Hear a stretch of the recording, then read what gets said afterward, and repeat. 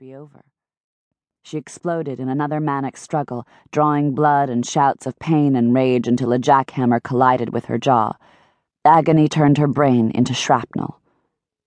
Suddenly, through the vortex of crimson-blotched darkness, one of her attackers seemed to be sucked away as if into a black hole. He slammed into the side of the building with a sickening crunch. A second assailant turned away, but a hair-raising crack sent his blood arcing inches from her face. His terrified gaze bored into hers before his body slammed into her, as if from the impact of a speeding car. He took her down with him. She struggled under his dead weight, fear pulsing through her disorientation. Who had come to her rescue? Would they turn on her once they had finished off her attackers? The body pinning her down was heaved away. She wriggled up frantically on the freezing sidewalk and saw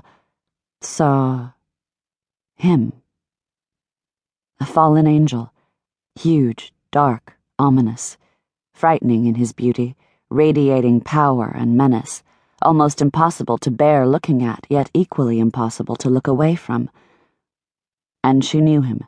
She'd known him all her life. But it couldn't be him. Not only had he changed almost beyond recognition, but what would he be doing here, now, when she'd been certain she'd never see him again? Was her jolted brain conjuring up an imaginary savior? If so, why not one of her cousins who were as well equipped to fill the role?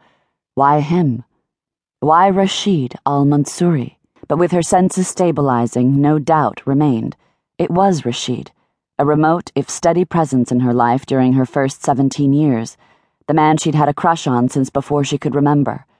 He was now facing the remaining two attackers like a monolith, his one-of-a-kind face carved from the coldness of the night, majestic head almost shaved, juggernaut body swathed in a coat that flapped around him like angry creatures from the abyss. The men recovered from their shock, charged him, snarling, slashing switchblades at him. Dread deluged her. Unfazed by her shout or their attack, Rashid maneuvered like a matador, fielding raging bulls, harnessing the mindlessness of their charge against them. His arms and legs lashed out in a choreography of deadly precision, his methods merciless, flawless, as second nature as breathing was to her. He looked like an avenging demon reveling in vanquishing the loathsome quarry he lived to prey on.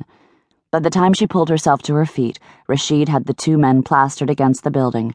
One had lost consciousness, the other hung in the air, feet kicking feebly. Over the night's moaning wind, she heard rumbles issuing from Rashid. They didn't sound human. For a crazy moment, she thought they might not be, that he did have some entity inhabiting him, one that wouldn't be satisfied with anything less than taking those men's lives.